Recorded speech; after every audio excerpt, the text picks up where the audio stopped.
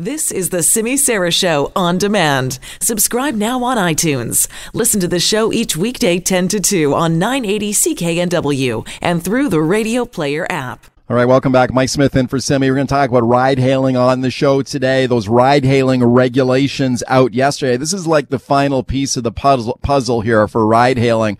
And we've been talking about this for 7 years now. Are we finally going to get these services just like they got in every major city pretty much around the world now?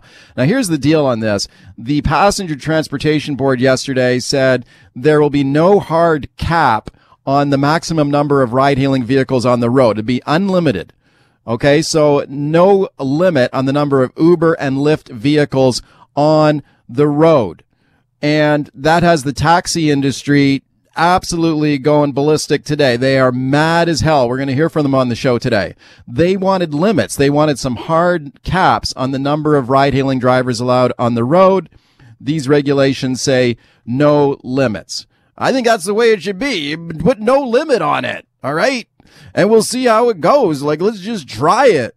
And if it results in some kind of crazy gridlock, because like everybody and their brother is suddenly an Uber driver, well, then you can change it. Okay. That's what they did in New York City. It got a little out of control. They put limits on it. That's the way you do it. The taxi industry wanted these caps on it. They didn't get it. I think that's a good thing. So here's our hot question of the day. Despite pleas from the taxi industry, new regulations will allow an unlimited number of ride-hailing vehicles to operate in BC. Do you approve of this? Would you say, yes, I approve of this? We need those ride-hailing cars on the street. This is good. Or would you say, no, this is going to cause gridlock and congestion? Here's where you can vote on this today. At CKNW on Twitter. Go there and you will find the hot question of the day. At CKNW on Twitter. While you are there, please give me a follow at Mike Smith News on Twitter. SMYTH. Mike Smith News on Twitter. I'll retweet the hot question of the day. You can find it there too. Let's talk now about one of the big issues in this federal election campaign, and that's the SNC-Lavalin scandal. The ethics violations by Prime Minister Justin Trudeau, confirmed last week in a stunning report by the federal ethics watchdog that Trudeau broke the conflict of interest laws of Canada. Where does it all go from here? Let's talk to a great guest now, Jody Wilson-Raybould, the independent MP now for Vancouver Granville, of course, the former Attorney General of Canada. In the eye of the storm on this one. I'm very pleased to welcome her. Hi. Hi, thanks for having me. Thanks for coming on. Let's start with the report last week by Ethics Commissioner Mario Dion. I think Canadians owe him a big vote of thanks here for this report. His report found the Prime Minister and his people inappropriately pressured you to help this big company, SNC-Lavalin, deal with these very serious criminal charges the company's facing. Just like you said, this report corroborates a lot of what you told Canadians. What was your reaction to that report what went through your mind when you read it? Well, I mean, I was pleased to have received the report and to have read through all of its pages, to read and hear in the commissioner's own words the confirmation of what I went through. But the gratification came from having the commissioner confirm or vindicate the independent role of the Attorney General, the Director of Public Prosecutions, their roles in criminal proceedings. But I have to say, you know, in addition to that, I did feel a sense of sadness that we are in this situation and that it's something that is still being considered and has raised some significant concerns for me, certainly, and for the many people that I talk to. Did you feel any, I take your point about the sadness there. I think a lot of Canadians are kind of feeling dubious about this whole thing too, for sure. Did you feel any kind of personal vindication from this report? I mean, there have been some liberals that have spoken out against you and criticized you and called you a traitor to the Liberal Party. I'm thinking of people like Sheila Copps and people like that. Did you feel personally vindicated as you read that report that largely corroborated everything you said? Well, I can say that reading the report and hearing the commissioner corroborate a lot of what I said, if not all of what I said, was important for me. I think it's important to have an independent officer of Parliament weigh in on these issues. I mean, we're talking about the Conflict of Interest Act and violating the Conflict of Interest Act. And I think raising these issues, it's not specifically about the company, it's about the nature of the democracy we want to live in and ensuring that public officials in their roles, doing their jobs, uphold the rule of law and make decisions based on values and principles, which is really important to me, and it's important to the many people in my riding and Canadians that I've talked to when reflecting on this issue. I thought as I read this report, there were some disturbing new revelations in there. There are things that we didn't know before, and I know there's stuff in there that you didn't know too, right? Where there was, what jumped out at you in this report that you didn't know before? Yeah, there were several revelations for me. I didn't understand, and I actually still don't understand, the extent to which there were conversations between and among ministers, between and among the ministers in the company and the Prime Minister's office. That surprised me, the extent to which that was occurring without my knowledge. The ethics commissioner, when I met with him in June, raised the question of the two legal opinions that were referenced in the commissioner's report, which came as a significant surprise to me. All of this happening outside of my knowledge, which is concerning, having been the Attorney General at the time, and there was all these different discussions happening around what was to be done with respect to SNC and with respect to the deferred prosecution agreement. Oh, yeah. I mean, that's probably some of the most shocking content in this report, that there were these ongoing discussions with officials with the company about how to get what it wanted, despite there was explicit advice from the Privy Council basically to not do that. You know, you got these secret meetings with SNC, Lavalin, to discuss new ways to pressure you. You know, it almost seems like some of the people who are browbeating you and pressuring you to help this company were also at the same time in constant contact with the company, who are defendants in a criminal matter. Is that disturbing to you to learn that was going on? Well, I mean, I always say I should never be surprised about anything, but I'm consistently surprised about many things. I find it disturbing. I think that the commissioner's report, this whole issue being on the attention of the country for as many months as it has been, should be of concern. It provides a window into how some decisions are made.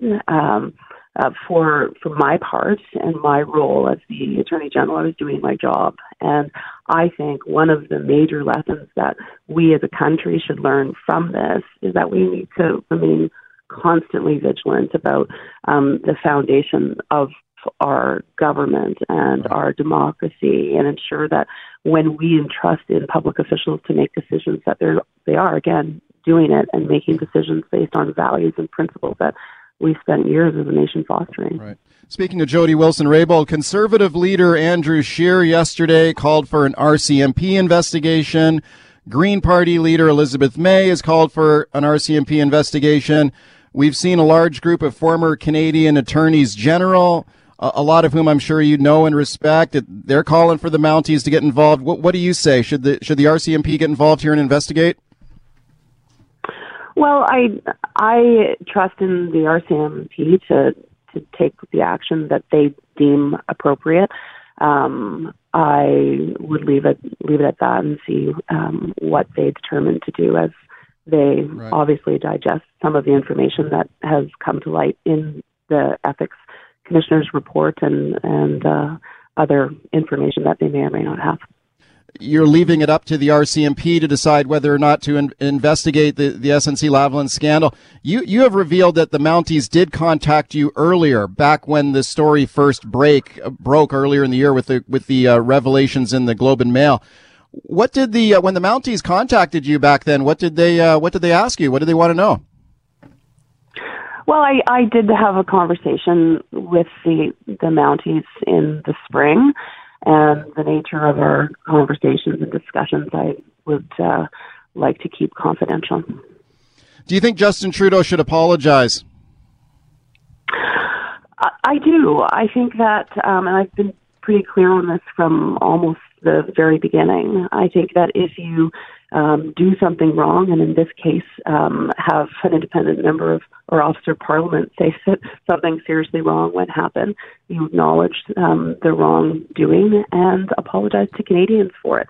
And we can work towards where trust has been damaged to rebuilding that trust. Yeah, I think it would be nice to hear an apology from the Prime Minister. What do you think about his kind of constant talking points on this issue? Anytime he's asked about this, his response is, I'm not going to apologize for standing up for jobs. I was just trying to protect jobs at this company.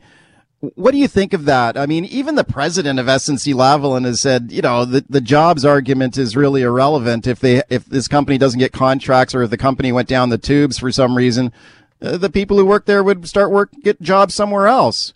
I mean, do you think that's a legit argument for Trudeau to make, that this is about jobs? Well, nobody is going to say that jobs aren't important.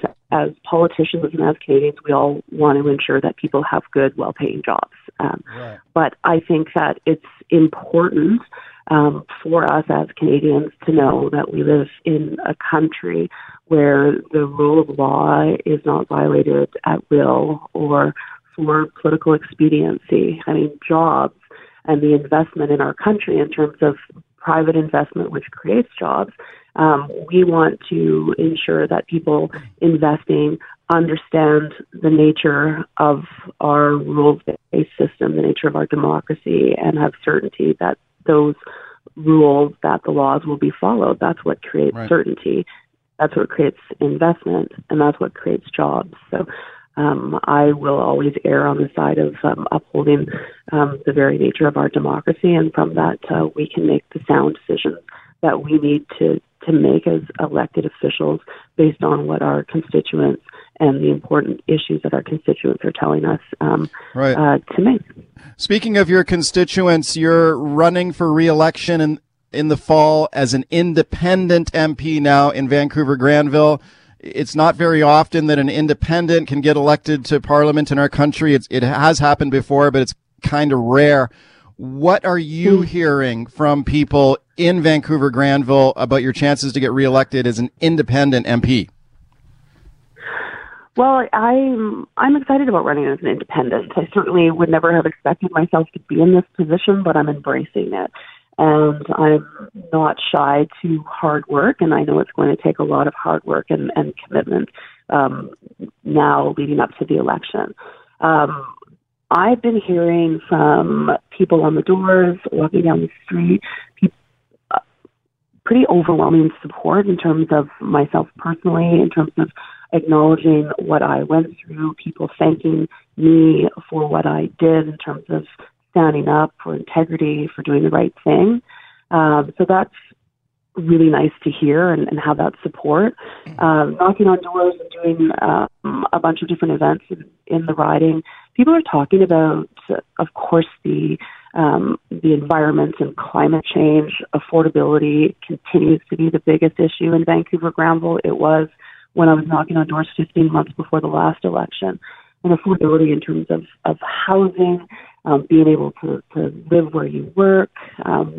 We have issues that come up around democratic reform. It's still something that is raised quite regularly. Healthcare, pharmacare, seniors, there's real issues that people are speaking out on, and I look forward to hopefully re-earning the support of the people of Vancouver-Granville and being a strong independent as much as I can, nonpartisan voice in Ottawa for their issues.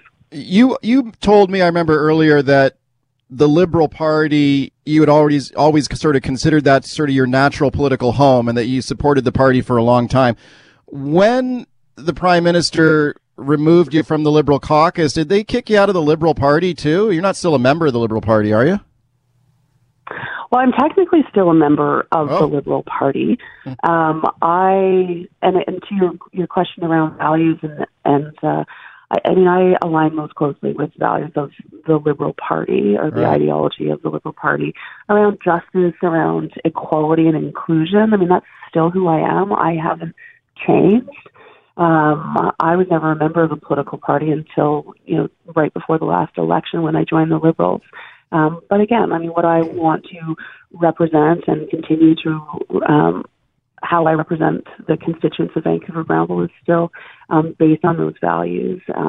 I take progressive approaches to issues, but the Prime Minister unilaterally removed me from caucus, and I look at federal politics. I look at and embrace and am honored to be the Member of Parliament for Vancouver Granville, and I feel that not one person can determine whether or not I continue in federal politics. So I'm going to work incredibly hard to re-earn the support of the people in Vancouver Granville. Just to finish up, let me just go back to the SNC-Lavalin story for a second. You have said that you, despite the browbeating that was going on against you, the pressure that was put on you, the revelation of these meetings with SNC-Lavalin that was going on behind the scenes that you didn't even know about when you're the Attorney General, which is very disturbing. Despite all that, you have said you don't think anything illegal happened here, right? Is that still your position? You don't think anything illegal happened?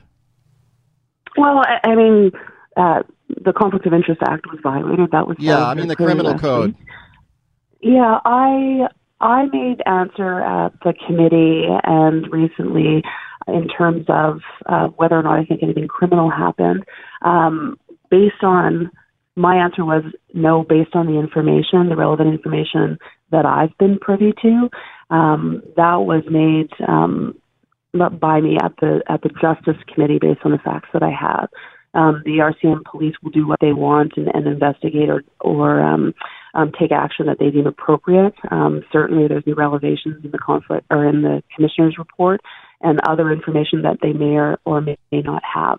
But for me, based on the information that I was privy to, then that's how I answered that question. Yeah, but do you think are you saying that maybe there were crimes committed now that we know more information? Maybe the criminal code was violated here? No, I'm not saying that. I leave that determination to the RCMP if they're in their actions and what actions they deem appropriate and taken in this regard. My answer was based on the information that I had available to me. Okay, we continue to follow the story very closely, to say the least. I'm going to be very interested to follow your campaign to get reelected in Vancouver Granville. Thanks for coming on. Thank you very much. It was a pleasure. All right, that's Jody Wilson-Raybould, the independent MP for Vancouver Granville. It's not very often you get an independent wins election to the House of Commons in Ottawa. I think she's got a heck of a shot. What a great pleasure to welcome my next guest. She is a Canadian sporting icon. She is one of her own from right here in Burnaby. She is a 3-time Olympian, 2-time Olympic bronze medalist. She is the captain of Canada's national women's soccer team. She is, of course, the heart and soul of Canada, Christine Sinclair. Hello, Christine. Hello. Thanks for having me. Oh, I'm so thrilled to have you here. I'm such a huge fan. Thank you for being here. Christine is here today to support A&W's Burgers to Beat MS campaign, which we'll tell you all about here in a second. Also in the studio is Susan Senecal, the president and CEO of A&W Canada. Hi, Susan. Good morning. Thank you guys for coming in here. Christine, okay, first of all, let's talk about the Burgers to Beat MS here, which is $2 from every teen burger sold across Canada this Thursday will be donated to the MS Society of Canada, which I think is awesome. And Christine, you've got a personal connection here because your mom has MS, right? Yeah, she does. She was diagnosed 38 years ago. Wow, tell me what that's like. How's your mom dealing with that? I mean, she's a fighter. Obviously, it's taken a toll on her physically. Yeah. But yeah, she's the strongest person I know, and yeah, she's fighting. Was she an inspiration to you growing up? Absolutely. And the fact that she claims she taught me everything I know about soccer. Oh, really? Yeah, she coached my first team. Oh, wow. And so, yeah, she takes all the credit. Okay, well, that's really cool. Everybody loves a teen burger. Do you eat the teen burgers yourself, Christine? Are you a teen burger fan? I do like a good teen burger, but without tomatoes. I don't like tomatoes. Okay, because I was just checking. I thought maybe as an athlete, I thought maybe you're like a vegan or something. Oh, no. No? Okay, No, thank goodness that's crazy. For that. Okay, let me go to the president of A&W for a second there, Susan Senecal. Susan, tell me about this campaign here to beat MS. This is our 11th year partnering with the MS Society of Canada for Burgers to Beat MS, and we're very excited because we've got big targets this year. We've already raised over the past 10 years over $13 million to support the great research and the support for people touched by MS across Canada. Canada has one of the highest rates in the world of MS, and so it's particularly important, I think, for Canadian businesses to support causes like this. So we look forward to Burgers to Beat MS Day. We've set our sights on hitting a $2 million target this year. $2, as Christine said, from every teen burger sold on Thursday, August 22nd, go to support the work of the MS Society. And we're tremendously excited and very proud of our teams across the country that are all gearing up for this great day. Okay, I think that's great, and I wish you the best of luck with that. Just going back to Christine Sinclair. Christine, you mentioned that your mom has got MS and she's lived with it for a long time. Is that kind of a degenerative thing? I mean, does it kind of get worse over time? Yeah, I mean, obviously the disease is different in everyone and it affects everyone differently. For my mom, it wasn't until I was like 8 or 9 that you started to see the effects. She started to walk a little bit more rigid and soon was walking with a cane. And then it's obviously progressed from there. And with my mom, it's been a slow downward spiral, sort of as it like physically deteriorates her. Oh, that's tough. That's real tough. How's she doing today? She's doing all right. She's in New Westminster. So I'm sure she's listening. So hi, Mom. But no, she's doing okay. Okay, that's wonderful, and this is great that you've teamed up with A&W here to fight MS. I think that's fantastic. Christine, let me ask you a few soccer questions because I can't resist because we got the opportunity here. Why not, right? Yeah. Let's talk about how many international goals you have scored. You are number 2 on the all-time list, right? Yes. You got you're 2 behind Abby Wambach. Of the Americans, you've got, by my count, you got 182 goals, right? You probably know better than me. Okay. I just know I'm 2 behind her. You're 2 behind. How important is that to you, that record, to beat that record? I mean, it would be cool to have a Canadian on the top of the world record like that. I don't think anyone would expect a Canadian to have a record like that, and I think it would be pretty cool. It's never been my focus, that's for sure. But now that I'm this close, I may as well just do it. So yeah, it'll happen. When's your next crack at it? When does Canada play again? I think our next games will be next month. Okay, cool. Well, I'm looking forward to that. 182 goals. Do you remember your very first goal? I do. It was against Norway in my second ever game on a breakaway. Yeah, I remember that one. What would you say? I'm wondering what maybe in your mind might be your favorite goal. I remember, I think, probably the most thrilling game I ever saw you play, just as a fan, was the 2012 Olympics semifinal against the USA, where you scored a hat trick. Now, have a listen to this, Christine. See if you remember this goal. Sinclair's in the penalty area. Cross towards Christine Sinclair! A second goal of the night! Okay, that was your second goal in that game. What do you remember from that game? I know it was a disappointing finish, right? But I mean, what a thrilling game that was. Yeah, I was going to say I remember we lost. Yeah, I know. With a few maybe questionable calls. Oh, yes. No, I mean, for me, that game was obviously special. Just, I'm a soccer fan.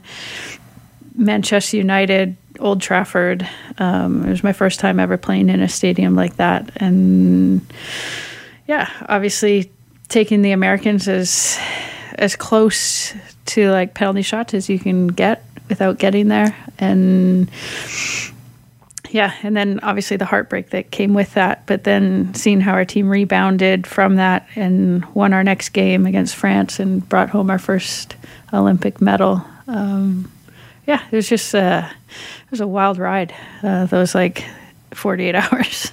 Oh my God, so vivid in my memory. I think it was one of the greatest games I've ever seen, and certainly, like you said, like a disappointing finish. But boy, when you rebounded to win that bronze medal, that was almost like winning the gold. I mean, it just felt so satisfying. Where does that rank? The 2 bronze medals. Of course, Canada won bronze again in the next Olympics. Where does that rank in your career? Is it kind of the top of the tier? Yeah. I mean, obviously, the first one was very special, dream come true. Couldn't believe like a Canadian kid playing soccer was winning an Olympic medal. And it's just, something I'll never forget. And the second one was actually kind of disappointing because I truly felt like it should have been a different color, that medal.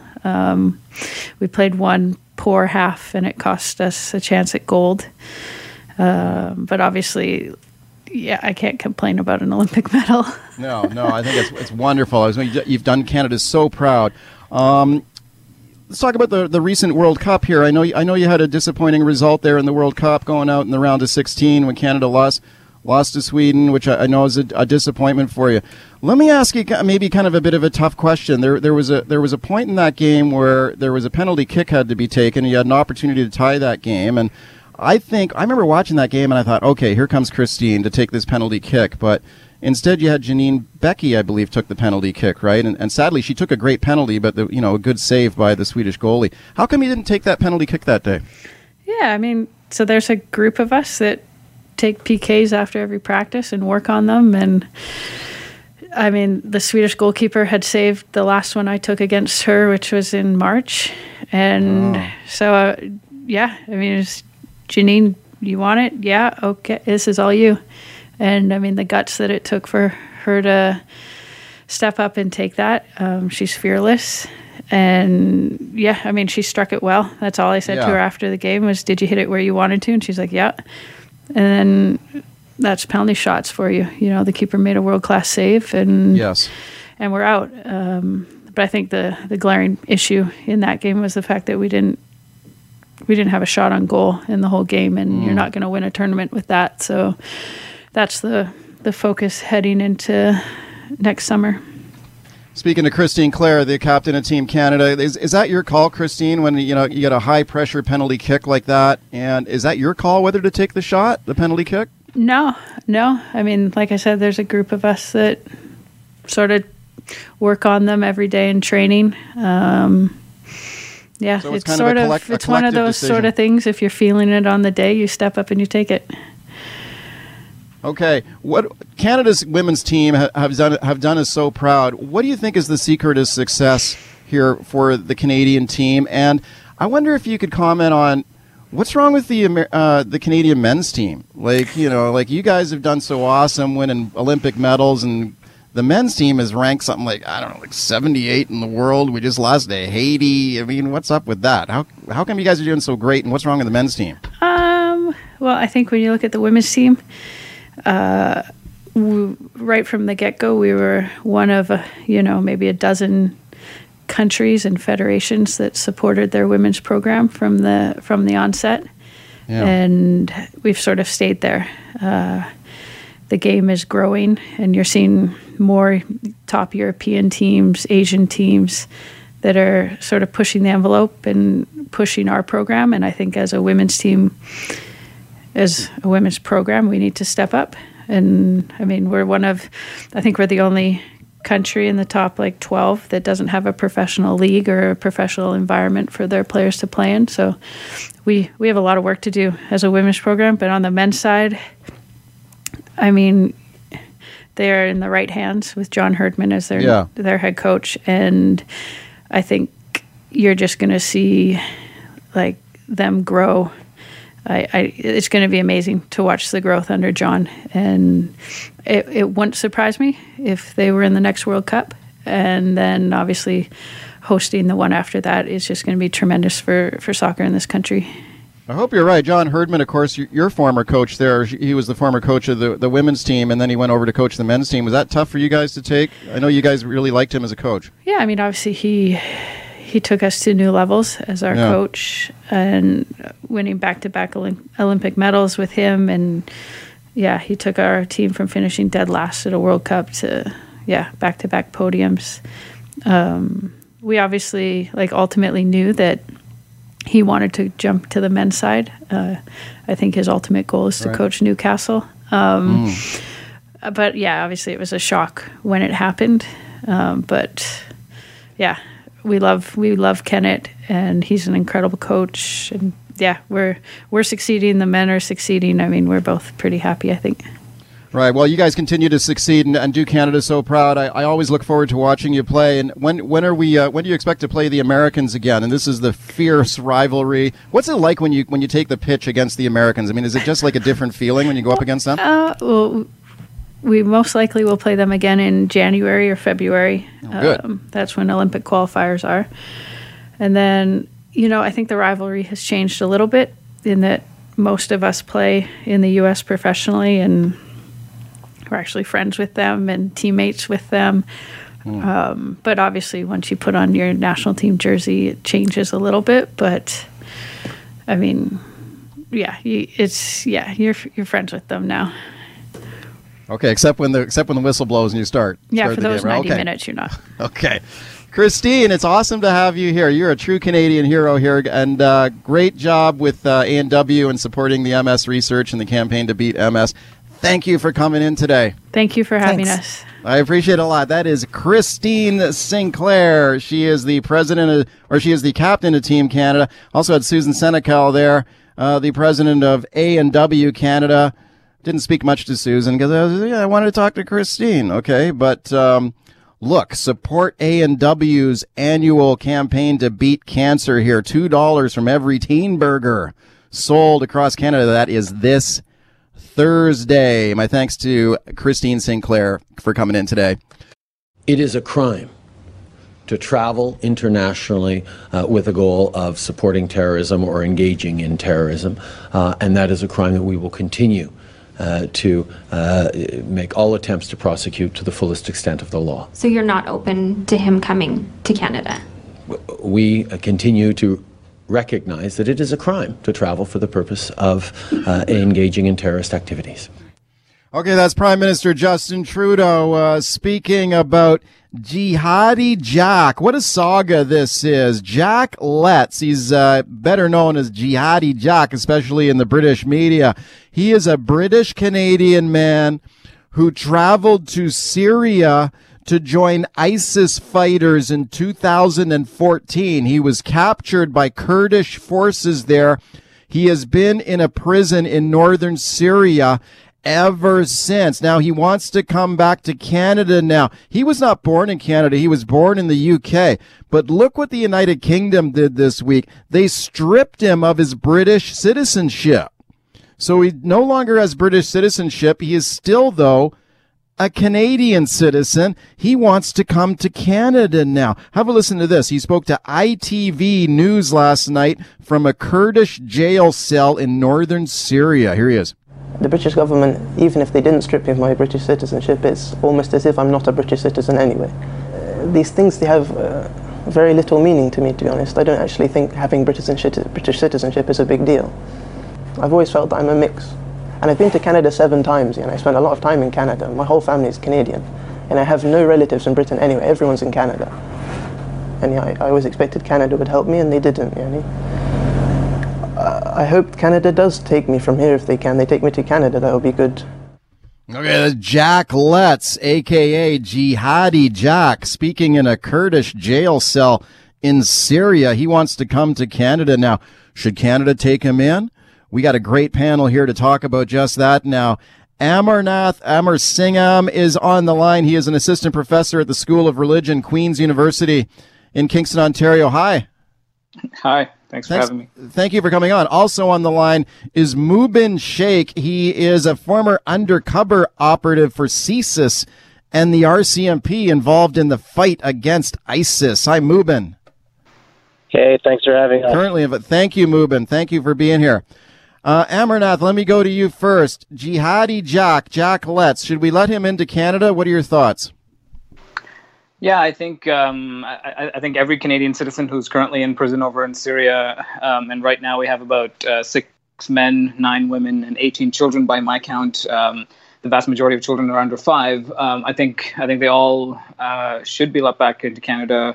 arrested and charged if possible, and should face due justice. Why do you think they should be allowed back into Canada after they've gone over to fight with an organization as odious as ISIS? It's terrible. Yeah, I mean, I think they're currently in Kurdish custody, and I don't think the Kurds are really equipped to handle them in any meaningful way in the long term. I was there in October, and it was pretty clear even then that they're not capable of keeping thousands of prisoners and thousands of women and children in their custody for the extended period of time. They don't have the resources. Children are dying in their custody, and I don't think it's their responsibility and our kind of moral responsibility to put the burden on them to kind of continue to care for our citizens. Okay, let me go to Mubin Sheikh now, who works with CSIS and the RCMP in the fight against ISIS. Mubin, should we take Jihadi Jack into Canada? Well, I think only if we're forced to. I think a better argument or a reasonable argument remains that he committed crimes, on foreign soil, and there are countries out there that have legal jurisdiction to take custody of these people and to punish them. Now, the problem is, of course, is that we should, of course, have an expectation of some kind of rights as Canadian citizens. And Iraq, what they've been doing is they've really been executing a lot of people. The trials don't last very long. They're not very credible. So rather than us, kind of shrug our shoulders and think, well, Iraq is no good, so we got to take them back, I think we should try to assist in the creation of an international tribunal to try them over there according to due process principles. Okay, do you think he's going to get any due process in Syria, though? Not Syria. I mean, Syria is completely compromised. I wouldn't accept that. Iraq, though, is still a legitimate player in this regard. I understand. I totally get it. Their system is not like our system. But I also kind of see it from their perspective, which is, hold on a second, your people came to our country and committed these crimes, and you're telling us we can't punish them according to our laws? So that's another problem. Let me go back to Amarnath Amarsingham from Queen's University. Amarnath, why do you think it would be better to bring him here? I mean, do you think there's a greater risk in leaving these foreign fighters in these foreign jails? Are they a greater risk over there than bringing them back into Canada to face justice here?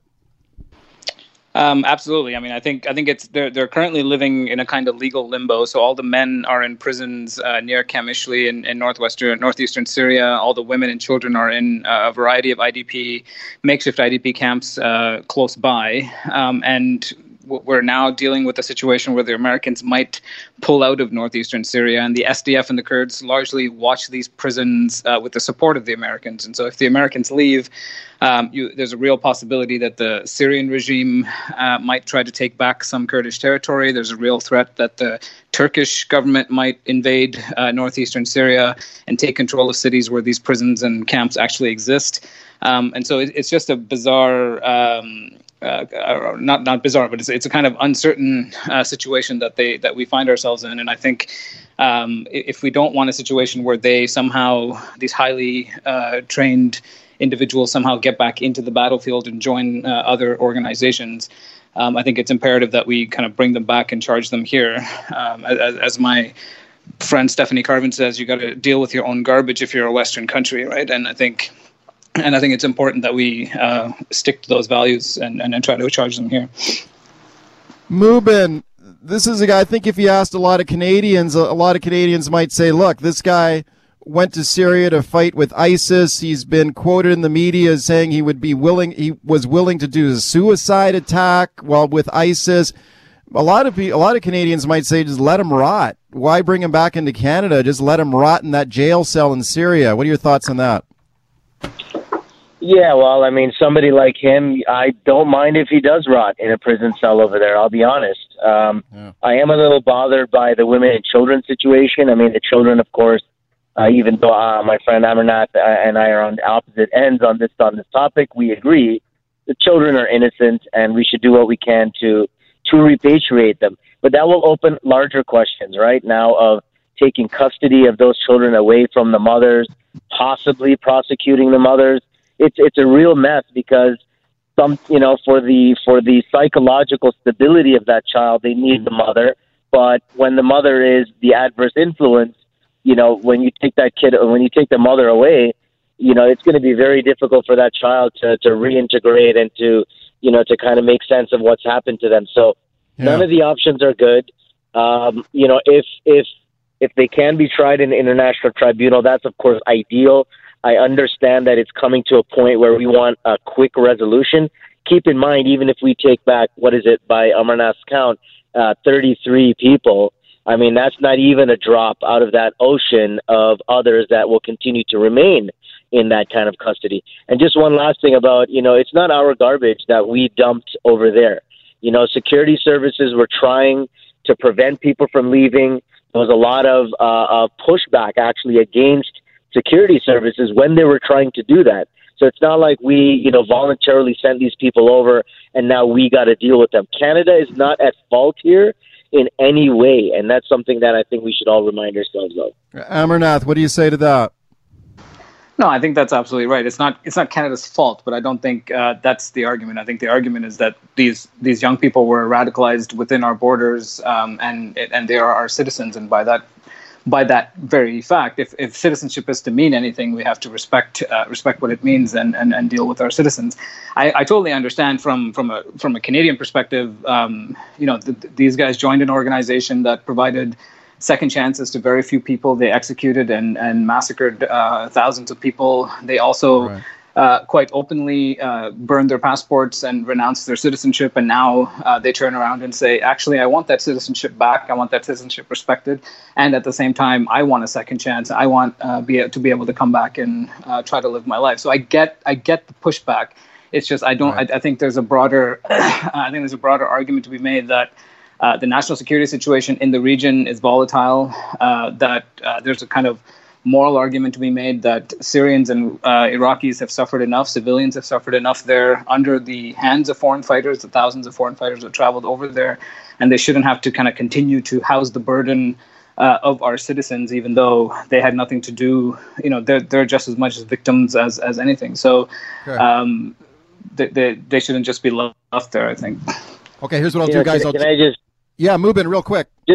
Just real quick. I mean, look, at the end of the day, look at what's being said here. They've committed these sorts of crimes, murder, rape, pillaging, and what's going to happen to them when they come back? Giving a second chance, that's great, but these people have blood on their hands. They killed people, and we don't just easily say, just shrug our shoulders and say, nobody can try them. We can't offload them to other countries who want to execute them. Now we're left with the leftovers, basically. So it's a bad situation, and I don't think we need to be in a rush to repatriate some of them. Jihadi Jack saga. Jack Letts, he's the British-Canadian man who went to Syria to join ISIS fighters in 2014, captured by the Kurds in northern Syria. He's been in jail there ever since. He wants to come to Canada now. My guests are Amarnath Amarsingham from Queen's University, Mubin Sheikh. He works with CSIS and the RCMP in the fight against ISIS. Mubin, let me ask you about your background. You got an amazing story here. You are a co-author of the book Undercover Jihadi. Used to be associated with the Taliban, right? Yeah, in my teenage years, I similarly went through a period of radicalization, came to support the Taliban shortly thereafter. A guy named Osama bin Laden, maybe you heard of him. Then 9/11 happened, made me rethink my commitment to the cause. I went to Syria, I studied Islam, de-radicalized, came back to Canada and basically signed up on the dotted line and joined the intelligence service as an undercover, worked with them for a few years. A bunch of guys got arrested in what was called the Toronto 18 case in 2006. Oh, yeah. Spent 4 years in court actually prosecuting these offenses. So when we talk about, even the Prime Minister saying he believes it's a crime for these people to ... prosecuting, it's not what you know, it's what you can prove in court. So I sat in a court context in that regard for 4 years, was done in 2010, got out, saw the rise of ISIS in real time, and I've been on this file since. Okay, Mubin, if you were able to become de-radicalized like you described there, what about this jihadi jock? Because he's kind of saying the same thing now. He's saying, well, I made mistakes, I want to change my ways. don't you? What about shouldn't maybe we should bring him back to Canada and de-radicalize him over here? But you don't think we should do that, right? Well, look, I mean, de-radicalization is not a magic bullet, right? And it works in a case-by-case basis. I'm sure he says and maybe even believes all these things, and I don't question that much that he's remorseful after the conditions that he's in. But again, what I worry about is that assessment of him, right? Who's going to do that? I want to be sure that whoever is doing that is watching out for, deception detection, because we've seen this. We've seen where they will say exactly what you want to hear in the hopes that they'll get a lower sentence and then, lay low for a few years and then they're out. So while I don't exclude him from being able to be de-radicalized, I proceed with a large amount of caution. Amarnath, what do you think of that?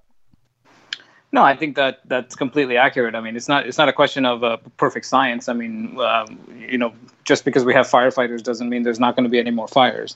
It's not a perfect science, and we're kind of working towards figuring out ways to do an assessment with these guys, do a risk assessment with these guys, and it's always going to be a level of uncertainty there. But I think one thing we have to keep in mind, and I don't know if many Canadians even realize this, is like we have foreign fighters, returnees back in Canada already from a whole host of previous conflicts, from Somalia, from Chechnya, Bosnia, Afghanistan, even from Sri Lanka. And so this idea that we're only now dealing with this problem, or this is a kind of new phenomenon, is completely untrue. I mean, we have people who fought in conflicts abroad back in Canada already from a variety of different conflicts, and we haven't had a single attack by a returnee in Canada in its entire history. So, we do have to keep in mind that when they say I'm reformed, when they say I'm apologetic, take it with a grain of salt. But at the same time, we do know that things like battle fatigue and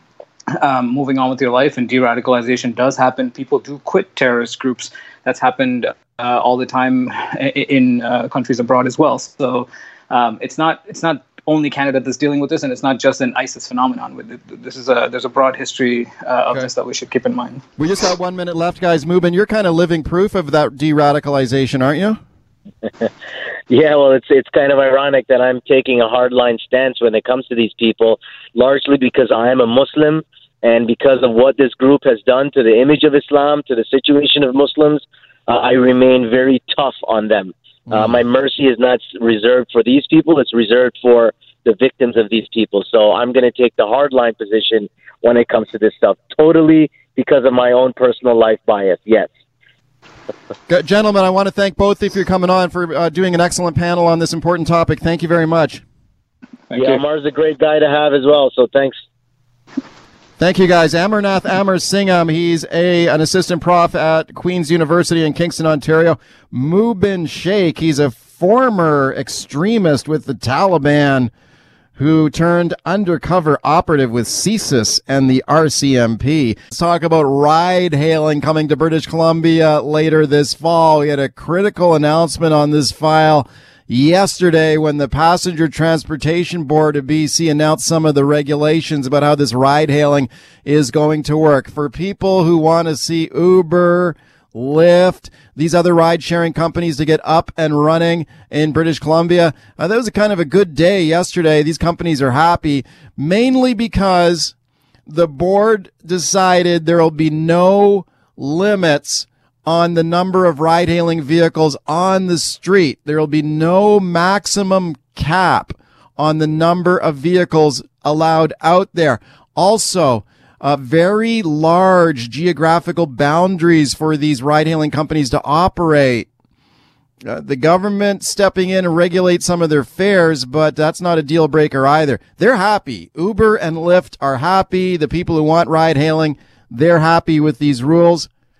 The taxi companies, not so much.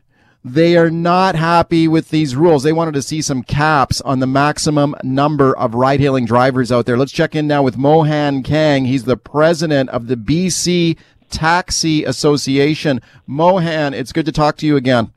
Thank you, sir. Thanks for inviting. Sure, you bet. What is your reaction to these rules that were laid out yesterday? Well, our members are disappointed with the that there's no cap on the number of ride-hailing vehicles. We would have suggested or has suggested during some meetings that they can do it as a pilot project or so, giving certain number of ride-hailing vehicles to operate, and then they can make the decision if they need more, give them more. Right? If that was a sufficient number, then so be it. But I think that was not decided by the PT board. Why did you want to see a cap? Why is that an important issue for you? Cap, we have to have a fair competition. Like with this thing, we do not have a fair competition in a sense they have a vast area they can cover. They have a vast number of vehicles, and we don't have the same criteria where we could have a level playing field and compete with the ride-hailing. Okay, I think the government, though, has brought in some rules that are advantageous to the taxi industry, like, for example, the requirement for a Class 4 commercial driver's license to be an Uber or a Lyft driver. It seems to me that's going to severely limit the pool of ride-hailing drivers out there. I mean, that's a good thing for the taxi sector, isn't it? Well, that is also not a new thing. When you see the next door, Alberta, they have the Class 4 in Calgary, they have Class 4 in Edmonton also. It's a good step because you got a professional driver, but that is not a big concession, but we were saying that we are not objecting. We are not happy with the way they have said unlimited numbers. What do you think it's going to mean for the taxi business? Well, it will definitely have a negative impact financially on the drivers, and subsequently it can make a difference in the service also. We want to improve the service, not to lower the service. Okay, what do you say to people, Mohan, out there who are listening to this saying, like, look, the taxis have had pretty much a monopoly on this service for decades. We got to get with the modern world here. These are services that are available in big cities all around the world. We're the largest city in North America, still doesn't have Uber and Lyft and these other ride-hailing services. Like, come on, let's get with it here. We have to have these services. Two answers for your question. Number one, we never said that the ride-hailing should not be introduced into BC. You check it up, our official or public statements by the association, who always said they're welcome provided they meet the safety standard and there's a level playing field. Yeah. Right. And we have no problem with that one. Do you think that with an unlimited number of ride-hailing drivers allowed on the road, even with the Class 4 restriction for a license, do you think that could potentially lead to heavier traffic, gridlock, traffic jams on the street? Absolutely. The congestion is going to be a big problem. I have seen some report from San Francisco where they started, and they have a big-time problem, and other cities also. In fact, New York is cutting down their idling time from 40.1% to 30.12 or something, that they can't idle. They have to stop. I'm talking about the ride-hailing vehicles. Yeah. So the congestion is a big-time problem. By adding the unlimited numbers on the road, irrespective in downtown or in Surrey or other places, is going to create congestion, and also it is going to create more green gas emissions. What is your message to the BC government on this today? Well, they have made the decision, and the association is not happy, and I think they should have, dig deep into the whole issue. Like when they introduced the bus lane for the taxis in Vancouver, they went for the pilot project. Yeah. Right. So why not in the ride-hailing? They have waited so long, maybe another 6 months. Them operating in BC would have given them the better chance to know how many vehicles are needed. Mohan, we've been waiting long enough. We've been waiting 7 years for these services. And I've been saying to you and the others for last 7 years, sir, that we have no problem. Why didn't the ride-hailing come that time and abided by the rules? Mohan, thank you for coming on. You're welcome, sir. Thanks. Okay, that's Mohan Kang. He is the president of the BC Taxi Association. Let's talk about a wild day at the racetrack yesterday. Hastings Park Racecourse. That's a place I enjoy visiting when I get the opportunity. I usually don't bet very much on the horses because I'm terrible at picking winners. Absolutely the worst. My dad was pretty good, though, in the old days. So, it's always enjoyable, I think, to go down to Hastings Park and watch watch some horse races on a nice day. It was a wild day there yesterday, though. Border officials, Canada Border Services agencies, showed up very early yesterday morning, escorted a number of people away who were employed by horse owners down there. What is going on at Hastings Park? Let's check in now with David Milburn. He's the president of the Horsemen's Benevolent and Protective Association. That's a major industry horse racing group here in BC. David, thanks for coming on. You're welcome. Good to talk to you, Mike. Appreciate it, David. I know you were there at Hastings Park yesterday morning, bright and early at 6 a.m. What were you doing down there? Training some horses, or what was going on? Well, I wasn't actually there at 6 a.m. Our barn starts a little later than that, but I was there by 6:30. And what happened was shortly before 6:30, a number of agents and officials from the Border Services people, CBSA, Canadian Border Services, and also GPEB, that's a Gaming Policy Enforcement branch, they descended on the racetrack, entered the racetrack, descended on it, and estimates range from 25 to 40 officials and agents. And you could clearly see who they were because they were all wearing black uniforms or black jackets with the name of their organization on the outside. Wow. Then, Yep. Go ahead. Carry on. Keep telling me the story. That's okay. So, and then what occurred was they moved to various locations on the backstretch. When I say the backstretch, that's the part where the public does not have access. When you go to the races, you were talking about going to the races and betting on the horses. That's the front side. That's the grandstand, the paddock, the racetrack itself. The backstretch is where the horses are housed, and the people that work on the horses, they work there. It's a secure compound. It's 24 hours a day security, and you need a license, a GPEB license, in order to get on the backstretch, let alone work on the backstretch. So it's a secure facility, and now the agents are there and the officers are there, and they're arresting people and putting them in handcuffs. You've used the word escorting. Well, that sounds like a pretty polite way of saying detained, in handcuffs, you're under arrest, you're under detention, and you're being marched out the gate. So that's what happened. Grooms, for the most part, it's my understanding there were grooms were arrested, put in handcuffs in front of, many cases, in front of co-workers. What does a groom do at the track?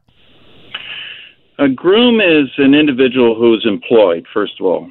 And look, when we're talking about employment, I want to make something really crystal clear. This has absolutely nothing to do with Hastings Racecourse, a track operator, Great Canadian Gaming Corporation. We've heard a lot about the casinos in the last several months. You've done a lot of reporting on that yourself, Mike.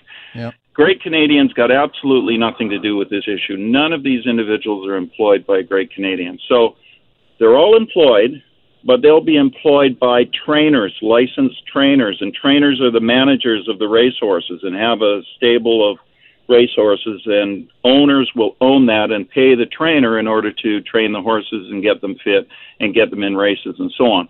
So to circle back to your question about what a groom does, a groom is the individual who is primarily responsible for the horse husbandry side of the business. So they're looking after the horse, they're cleaning the stall, they're feeding the horse, they're grooming the horse, they're brushing, they're picking its feet, they're tacking the horse in the morning, they exercise in the morning, and the tack is the riding equipment that goes on. So they place the riding equipment on. The exercise rider, that's a person that gets on the horse's back, will then take the horse and take it to the racetrack, exercise it on the racetrack, bring it back to the groom, and the groom will receive the horse, take off the tack, wash it down, cool it out. Cooling out is walking it around and then putting it back into its freshly renovated stall. And then later in the day, grooming the horse, brushing it, picking its feet, etc. And looking at the horse right around the clock. Okay, David, why would Canada Border Services come down and arrest a bunch of these people? Are these foreign workers primarily? Are they from Mexico or something, maybe in the country illegally? Why would they be arrested? Well, we're not getting a lot of answers. We're asking questions but not getting any answers. Answers we're getting are probably the same that you're getting, which is this is a CBSA investigation, and while it's ongoing, they're not going to give any answers. So that's where we're at. Now, it's my understanding that the grooms that were arrested are not resident Canadians. I might be wrong on that because it's based on my talking to other trainers at the racetrack. So they're grooms. In most cases, they're foreign workers. Now, when you say illegally in the country, you got to know this. Everybody that walks through the backstretch has to have a license. Right. And the licensing is done through GPEB, the Gaming Policy Enforcement Branch, and that's provincial. And so when you want to work on the backstretch, you have to apply for a license, you fill out the forms, they do the vetting, and they give you a license. And then when armed with that license, that's the only time you can work. So our members, trainers, they can't hire somebody without a license. So, Mike, if you wanted to walk a horse in my barn at the racetrack and said you had a bunch of experience and I'll walk that horse, I'd have to say, no, sorry, Mike, you can't do it because you're not licensed. You need a license to do it. So in order for that to occur, I'd have to take you up to the office where the GPEB offices are. You'd fill out a lengthy application. You'd have your photograph taken. They would do some vetting. They might give you a temporary license for 10 days or so until the vetting process is over, and then they'll give you a license for the year with your photograph on it, and then you show it when you go through the gate. So our trainers are employing people, grooms, that have a GPEB license in hand. You got that point? Yes, I understand that. Is one of the conditions of the license that you're in the country legally? Like if you're a foreign worker, do you have to show that you're a foreign worker who is legally in Canada and legal to work here? Is that part of the conditions to get the license? Look, you got to ask GPEB those questions, right? And I'm not trying to move it off, but they are the regulator. They're the ones that are responsible for the licensing of people. So I'm not familiar with what they do when a person's a foreign worker coming in and the checks and balances that GPEB takes. I don't know. You'd have to address that question to GPEB. Why do they bring in foreign workers to exercise the horses? Are there not enough people here to do that job here? Okay, now you used the word exercise. I've been using the word groom, right? Well, groom. And I've been explaining what a groom does. So the exercise person's the one getting on the horse's back. The groom is doing the day-to-day, taking care of the horse, and the groom will usually look after 4 or 5 horses. Okay. Why do we need foreign workers to do that job? Are there not enough local workers to do that? Well, it's tough getting local workers. Even at the level of a groom, there's specialized skills required. The thoroughbreds are extremely difficult to deal with, some of them. They're high-charged, high-strung animals, and you have to have skills in dealing with them, and it's hard to acquire those skills. And the Vancouver job market's been pretty robust, pretty good. Now, some people would disagree with that, but there's been times when it hasn't been so good, and there's been more of an abundance of grooms on the track. Now, I don't believe there's that many foreign workers on the racetrack. By and large, the people that are on the racetrack are resident Canadians or Canadian citizens. We try and hire Canadians first, in my view.